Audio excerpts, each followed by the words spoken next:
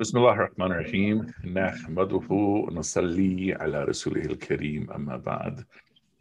We express our praise and gratitude to Allah Ta'ala, and we seek blessings on the Prophet, peace be upon him, and continuing our exploration of the commentary of the Qur'an. We are now going through Surahs 104 and 103, and the floor is yours.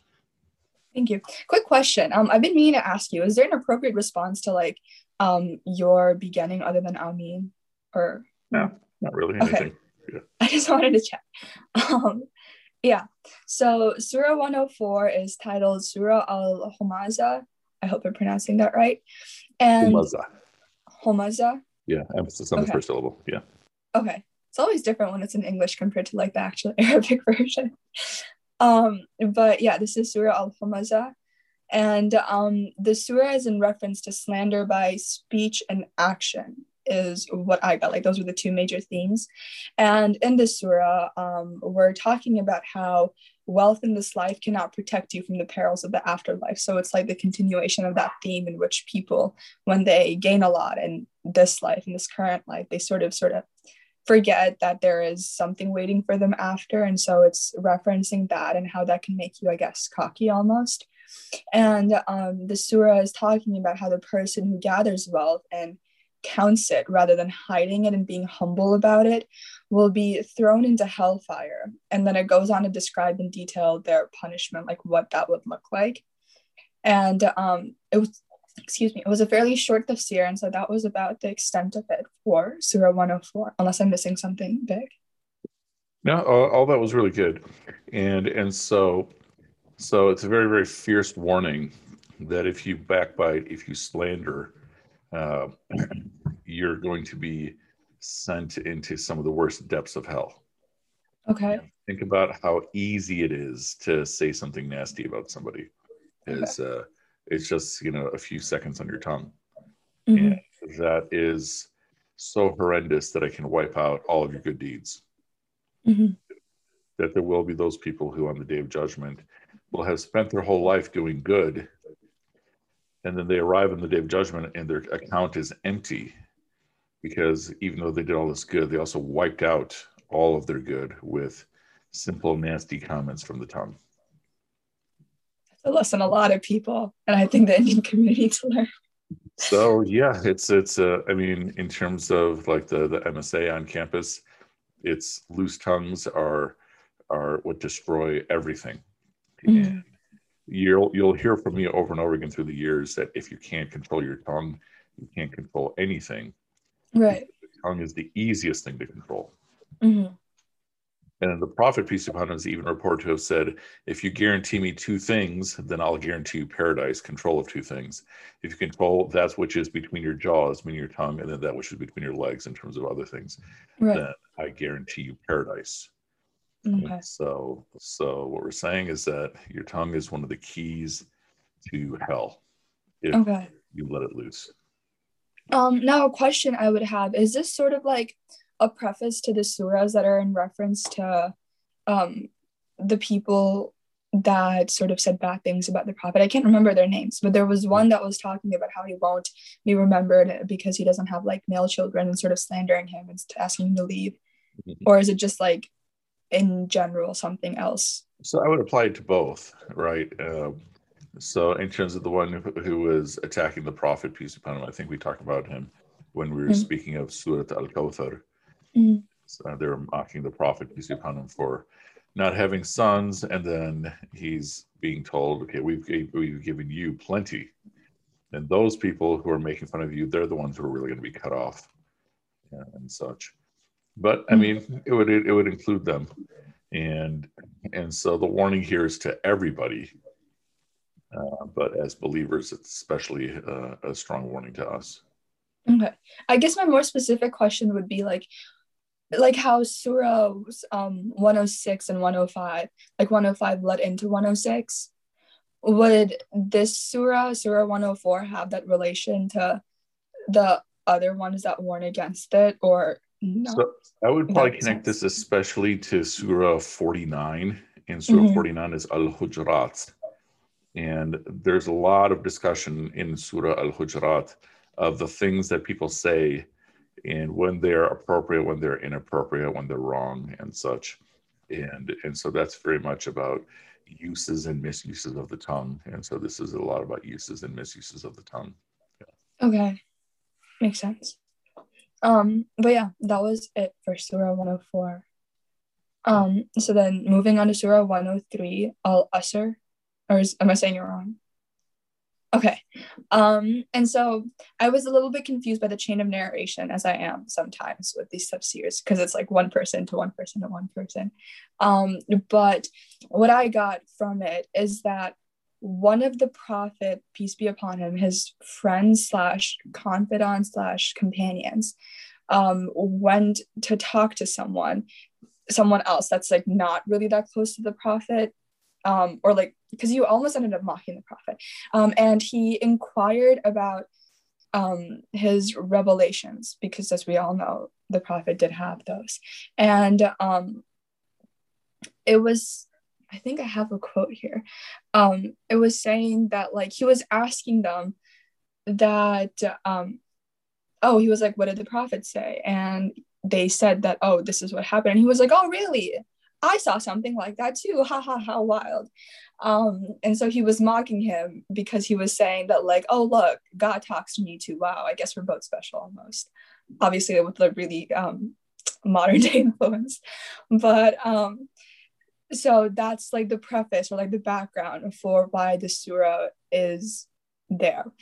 And I guess it's in reference to that, because Asr, al-Asr is why it's titled, which is the evening, and this is the time when we as the children of Adam alayhi salam do good or evil. And the lesson from the surah is that people should strive to do good and recommend good to others during this time, because it's in our nature to do otherwise. And now I'm not really sure how this lesson tied in to the dude that was mocking the Prophet, peace be upon him. Maybe he said it at al-Asr, and I just missed that. But yeah. Oh, and then another thing about the surah is that it was recited every time two of the companions of the Prophet came together. Yeah, very good. So the person you're referring to is Musaylima. And Musaylima is a guy who started writing letters to the Prophet, peace be upon him, saying, this is a letter from Musaylima, the messenger of God, to Muhammad, the messenger of God. Okay. And he says things like, okay, why don't I take the north part of Arabia and you take the south part, both as messengers of God. And then the Prophet, peace be upon him, would respond to him by saying, this is a letter from Muhammad, the messenger of God, to Musaylima, the liar. Right? Because Musaylima was claiming to be a prophet. He's obviously lying. So when you look in the commentary, his name is Musaylima al-Kazzab, which is basically the Musaylima, the big liar. That's literally what his title became. And so, yeah. So he's claiming to receive, revelations. And so he asks one of the companions of the Prophet, what did Muhammad get? And so the companion recites, wal asr inna al-insana lafi khusr, to the end of the ayah.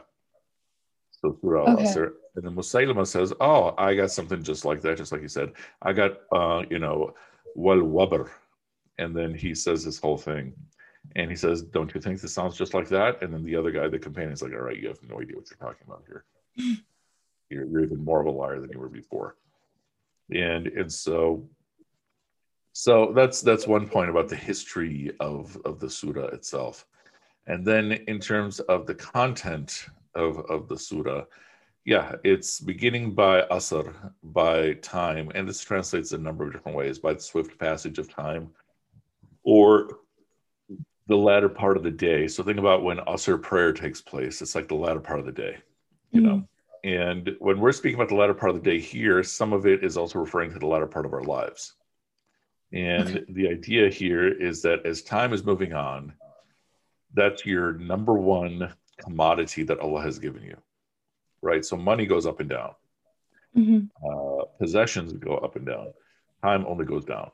There's nothing you can do to gain back time, right? Right.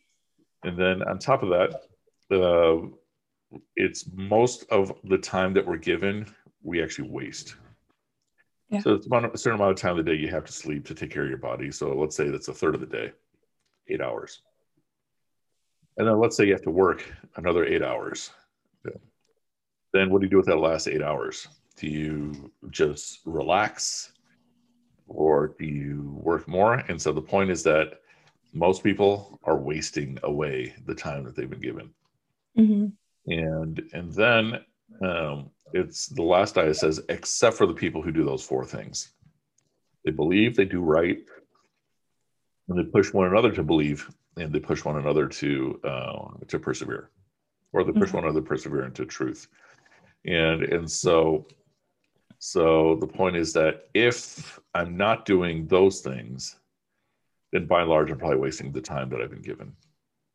Okay. And if I'm wasting the time that I've been given, I'm wasting literally my ultimate commodity. There's a lot of times in our American society, we think your ultimate commodity is money. And then if you have more money, you're going to give more money and such. But your actual ultimate commodity is time.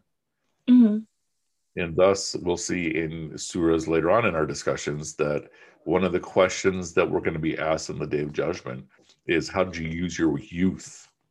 Right. Because when you're young, it's almost like you feel like you have infinite time, you know? So that's Surah 103. Okay. Any questions or thoughts? Yeah, go ahead. Yeah, quick question. I suppose it's not really behind well, it could relate to religious significance, but conventionally, at least in Western literature and narration, it's more dusk time that's considered the turning point between good acts and evil acts, and good nature and evil nature. However, Asr isn't really around dusk. That's more Maghrib. Asr is sort of earlier, like you were saying. It's the transition point between when you say, oh, good afternoon, to oh, good evening.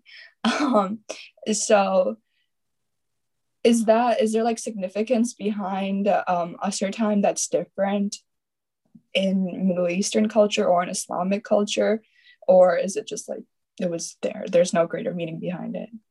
I'd say off the top of my head, it's more or less the same, Okay. So Asr prayer is referring to a particular time of the day. And to put it in perspective, each of these are different parts of the day. So when we're even using the word fajr, we're basically speaking of the first light in the sky. So it's faint light, right? And then Zohar is literally referring to midday, when the sun is at its peak, beginning its descent.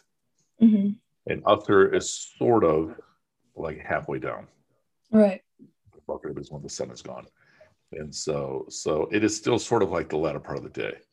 Okay.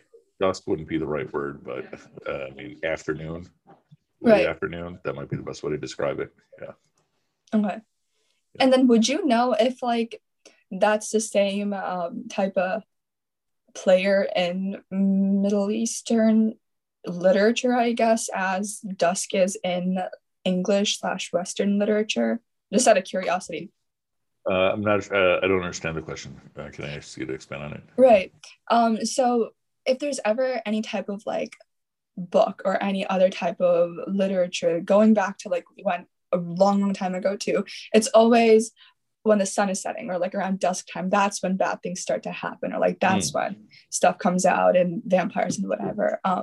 And so I was just wondering if in Middle Eastern literature, well, I'd say that it's consistent in the Qur'an at the very least, because the very second to the last surah, it's so I seek refuge in the Lord of the daybreak. Yeah. What he created, and then from the evil and the darkness when it spreads, and the evil of witchcraft. And so if it's there, it's probably all over the literature too. But I do suspect that's a common notion all across cultures, that aside from repression, which is 24/7, but all the evil things come out at night. Yeah.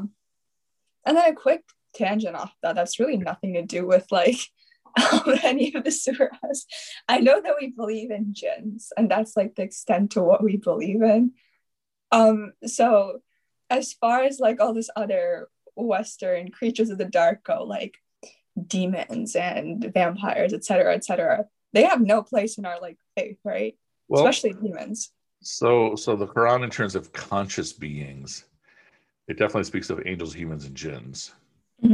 But it doesn't mean that that's all there is. Oh. So there might be a few other conscious beings that are sort of part of the unseen realm. Maybe there's 1,000. Who knows? Yeah. Huh. the mention of those three doesn't exclude that there might be more.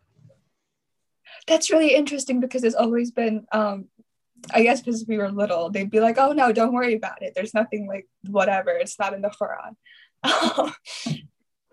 I'll have to look into that more now because I'm sort of like a horror movie buff and this is a whole nother realm. Okay, but yeah. Oh, then someday we'll share jinn stories. Yeah, I heard that. Well, from you, I heard that's like a part of the MSA tradition, or like sort of a niche. MSA events, and then we'll also have other events and such. So yeah, I'm excited for those then. Yeah. Cool. Well, you have a whole set of pictures just ready to go.